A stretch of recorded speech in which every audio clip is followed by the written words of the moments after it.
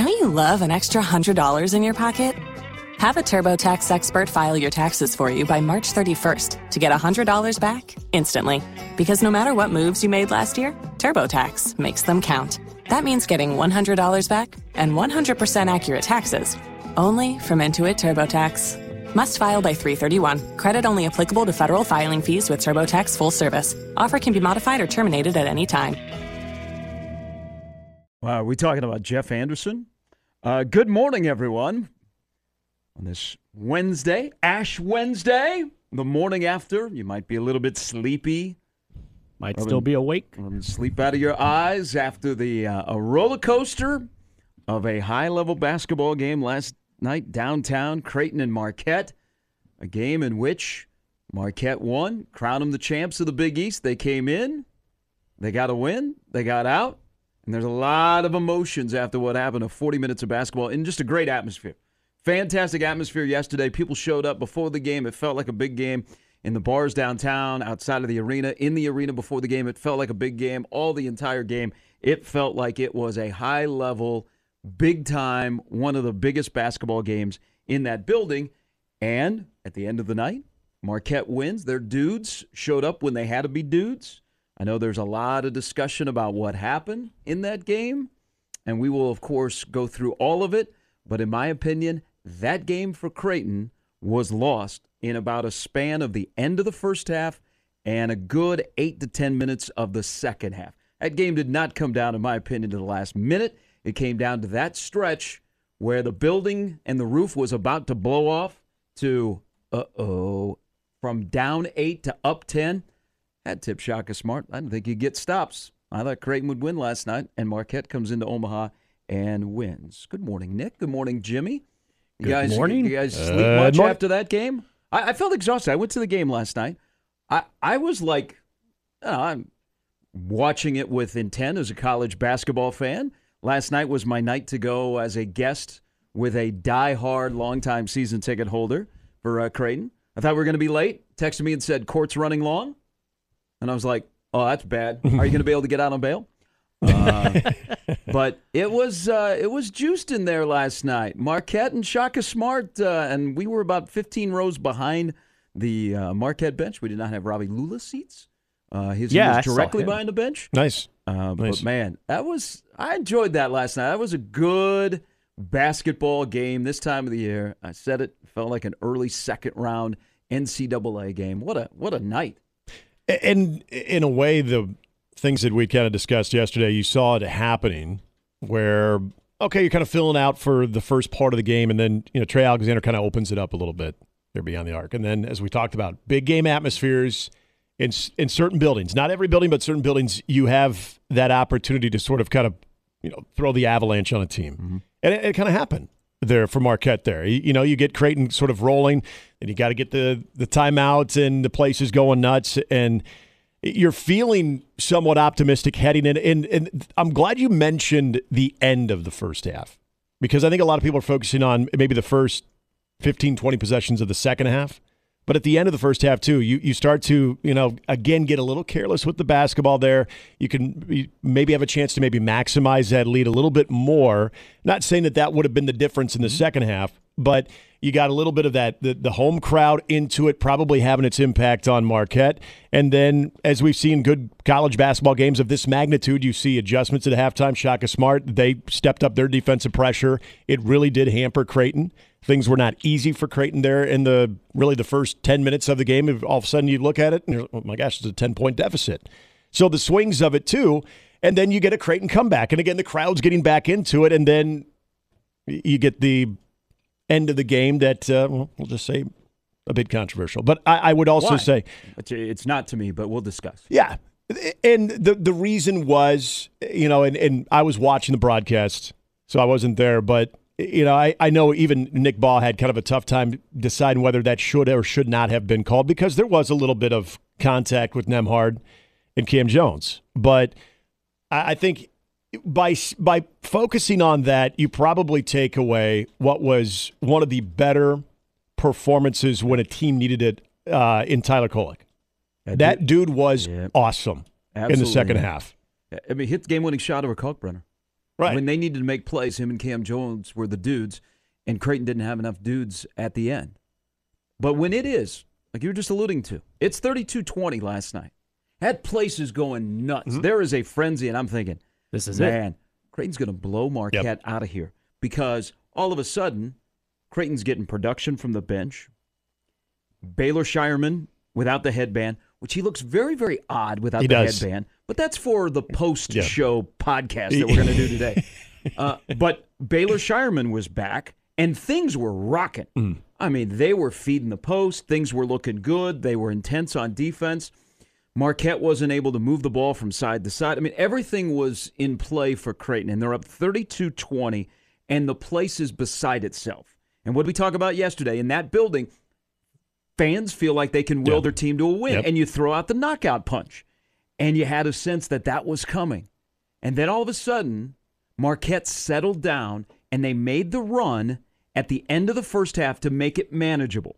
And then coming out of the locker room where Creighton was flat, Marquette made adjustments, slight adjustments, and Creighton went away from feeding the post. Mm-hmm. And they got very lazy on both ends of the floor, and I thought they were really flat. And all of a sudden, Marquette goes on that 13-0 run where they forced Mac to take 2 timeouts. That's where the game, to me, was lost last night for Creighton. I know there's a lot to unpack at the end of the game. To me, that was a foul that was called on Nembhard. Now, the timing of the whistle is bad because you blow the whistle before the ball is even inbounds. Because that's a hold. That's a foul. Yeah. That is a foul. The timing of when Jeff Anderson blew his whistle is the one that draws all of the ire. So to me, that's a foul. And also at the end, where this is a point of contention that people want to talk about, is after the missed free throw, where Creighton still has a chance, and it's Shireman with the ball. That's not a foul. He created the contact on his own, and you're not going to bail a guy out. So to me, it was a foul, not a foul. But the bigger issue with Mr. Jeff, the official, who does a lot of high-level games, I mean, he worked in the Final Four last year, and the Big East loves him, is they've got a problem in the Big East office this morning. Not with the call, because that's the right call on Nembhard, right non-call at the end of the game. There is a horrible, horrible look from him last night after he calls the foul on Nembhard right in front of the Creighton bench. And Mac, and I know this, if you watch it and you go back and watch it, like if you're in the building and we didn't have a good look, if you go back and watch it, you can see that's a foul, but it should have been called before the ball came inbound. Agreed. So Mac is irate, and they're right there together. And you know, in that moment, and it was heated, and the place has got a ton of energy, Mac lets him have it. Mm-hmm. My issue, and the Big East should have an issue with this, is my man in stripes was ready to square up. Yes, he was. He gets in the face of Mac, and he's got clenched fists. Yep. What was he going to do? Was he going to throw a punch? That was an awful, awful look in the moment. Now, you can go face-to-face, and you can have your disagreement. Right. But my man was ready to throw down. He went clenched fist, and, I mean, he was going to go at Mac. That's a bad, bad look for a guy that gets a lot of really, really good games. My money's on Mac. I mean, you made the right call on the foul. You blew your whistle late. But you made the right call on the foul, and then you made the wrong move in what you did to Mac. Well, and because you could tell when, Mac is giving it to him, you can easily read the lips of Jeff Anderson. Says that's an effing foul, Mac. And I get that, look, officials, and especially you got it, the context is everything. You've got to factor in the gravity of the situation and what that building was experiencing, what Anderson and the entire rest of that crew is experiencing right there. This has always been a bugaboo of mine, too. When officials, we could be talking football, baseball, or basketball. When you make a call that you feel pretty strongly convicted in, but then you react in a way that is defensive. And I think that it wasn't necessarily Anderson not trusting the call, but I think it was the amount of heat he was not necessarily getting from Mac. Because, look, if you're an official at that level, you're used to getting the business from all of the coaches, high-end coaches, especially in those types of games. You talk about some of the most well-known coaching personalities. I think that was a sort of a defense mechanism of the the gravity of the moment, of the crowd, the booing. And it's one thing to boo, but, I mean, when it gets kind of intense to where if you're an official, you feel like this is, on the border of being a hostile environment. You get intense, and the first person that is lighting them up that's within earshot is Mac.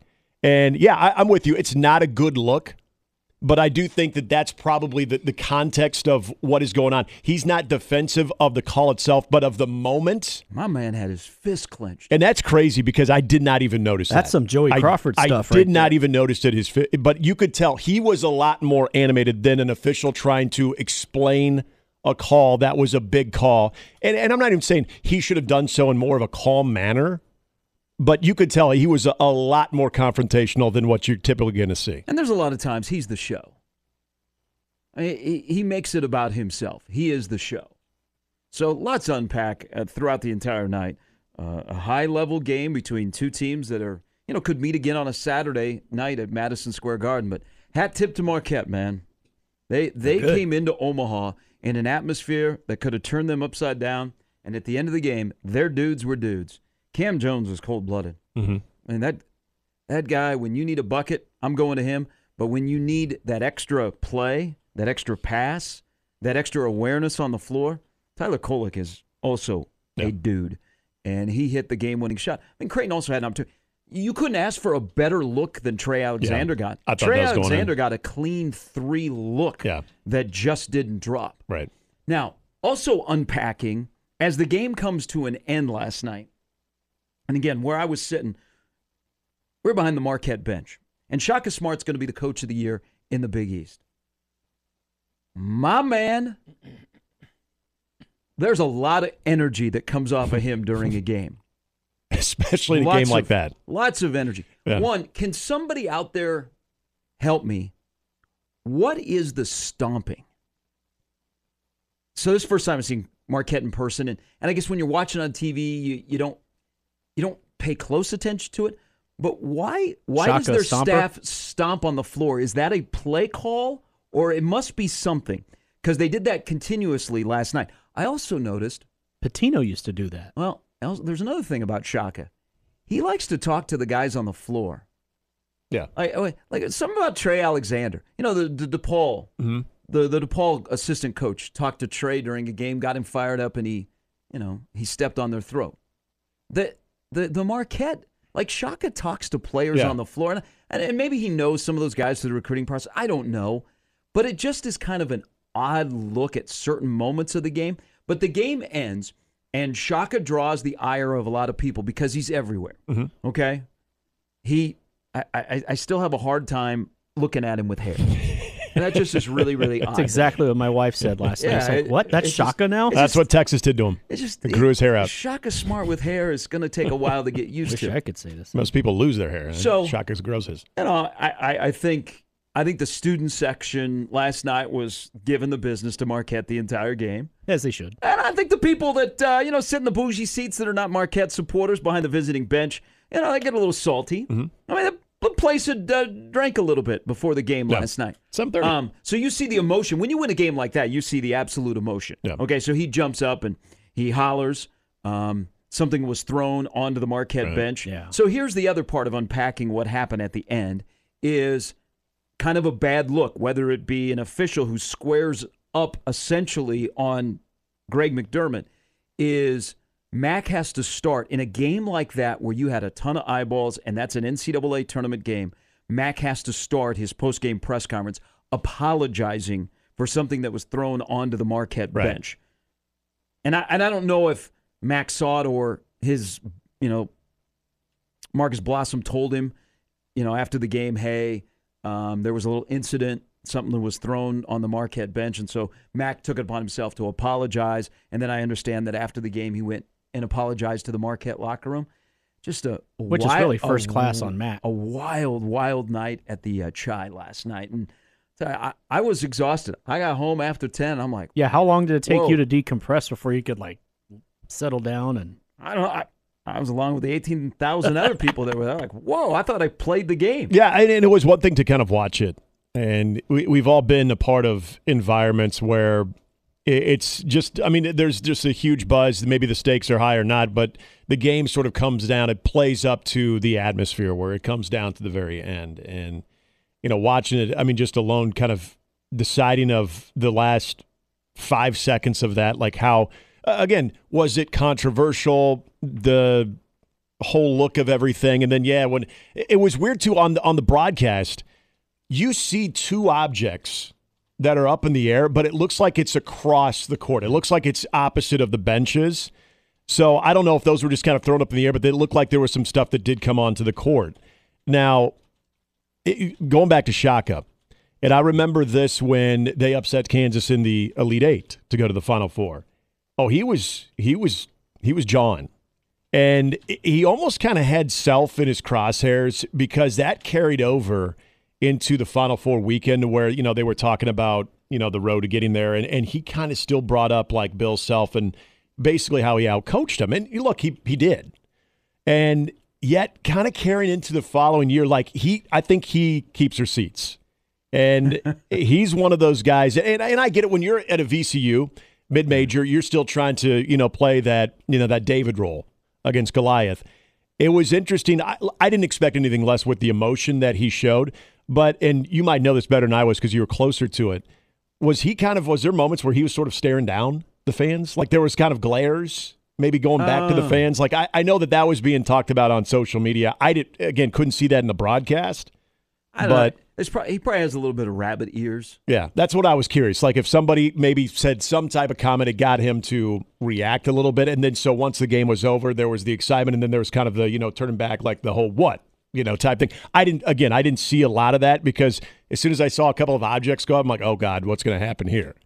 But and yes, good on Mac. Sucks that he has to, again, set the tone in a post-game presser to talk about a lot of things and have to mention that. But it just goes to show you the emotion that was involved in this game from the head coach on both sides, from the officiating to the crowd. I mean, that's the type of game, especially when it comes down to the end, and there is a whistle that is going to get the attention of a lot of people, and the crowd is going to see the way the Creighton bench is reacting. You're going to feed off of that. There might have been a lot of people in the stands like, wait a minute, what do they call them? Then you immediately look over the bench and you see this confrontation between official and head coach, then you're all in. I'm on Coach Mac's side, and that was a bunch of bull crap, and I am not going to stand for it, and I'm going to let him hear it. Yeah, Marquette is here to stay. Shaka Smart started 0-3 in the Big East last year. He's 25-8 since then. That is a relatively young basketball team that came into Omaha and beat Creighton and swept Creighton this year. Marquette is no longer the Woj. They're legit. And we talk about Creighton and UConn have become a rival. If you think about since the Big East invited Creighton in and playing games at home, Marquette might have two of the biggest daggers in Creighton home history. The game where Hauser hit the three and then Marcus Howard went off. They won in overtime. We were talking about that the other day or yesterday. And then last night. That one's going to resonate for a long time. And kudos to Marquette. They're on a path now to win the Big East regular season title. And the Big East tournament's going to be fantastic because before the game began last night, everybody's watching the end of the Villanova-Xavier game. Yeah. And Villanova, the top half of the league, they just haven't lost at home. Right. And they haven't also dropped to a lower team, except Xavier, they lost at Butler, is Villanova, Justin Moore, man. 25 last night. Healthy. Villanova might be an issue at Madison Square Garden. Scores 25, and they upset Xavier. Oh, by the way, Creighton coming off of last night's game has to go to Philadelphia to play an 11 a.m. Central game on Saturday. There's just a lot in last night, and we'll talk about it, of course, throughout the entire morning. You can join in as well. You got thoughts, either in person, you watched it on TV, you listened to John on the radio, 951-1620. The lineup is brought to you by the rooferees of John Higgins Weather Guard. Jeff Anderson. Wow. My man. He does like himself some Jeff. That is it's not last night. It's not the first time I've said that, but his call was correct on Nembhard. The timing of when he blew the whistle was really, really late, which just added to the ire. My man, I mean, you gotta in the moment. That's a bad look. That is a bad look. Bronson Arroyo will join us coming up at 8:30 this morning. You all know Bronson Arroyo, pitcher, Memories. Red Sox, Reds. Reds Hall of Famer. He is now how should we say, a music star? He's a musician. He has released his first album, some might say. And it's Bronson Arroyo, and it's the 04s. Yeah. I mean, you think about the significance of 04 and Bronson Arroyo in Major League Baseball. And that's what you think of. Yeah. So he is bringing his hard-driving rock to America, and he'll join us coming up at 8:30. 9 o'clock, Scott Shanley stops by. The franchise tag window is open. How you doing, Daniel Jones? And also, Brandon Vogel will stop by at 9:40 from Hale Varsity to add to a good show. Lots to discuss, whether it be last night downtown. Adrian Martinez and Mike Riley could be meeting soon after the USFL draft yesterday. Don't forget Bob Diaco. Well, Nick, I'm pretty sure there's a lot of people that will never forget Bob Diaco. You can always get in touch with the show in the Equitable Bank inbox, Gary at 1620thezone.com. Nick at I always mess up your email address. It's Handley at 1620thezone. Handley at 1620thezone. Also on the JTech Construction Zone Twitter feed at Gary Sharp 1620, at Nick 1620. Good lineup, good discussion. There was a lot more because there were guys that disappeared last night. That were wearing blue, not just up 32-20, and all of a sudden the intensity disappeared. There was a particular individual that once again went AWOL. We'll see if we can find him over the course of the next 3.5 hours. Off and running on a Wednesday. Glad to have you in. There's Nick, there's Jimmy, I'm Gary. It's Mornings with Sharp and Handley on 1620 The Zone. Don't you love an extra $100 in your pocket? Have a TurboTax expert file your taxes for you by March 31st to get $100 back instantly. Because no matter what moves you made last year, TurboTax makes them count. That means getting $100 back and 100% accurate taxes only from Intuit TurboTax. Must file by 3/31. Credit only applicable to federal filing fees with TurboTax full service. Offer can be modified or terminated at any time.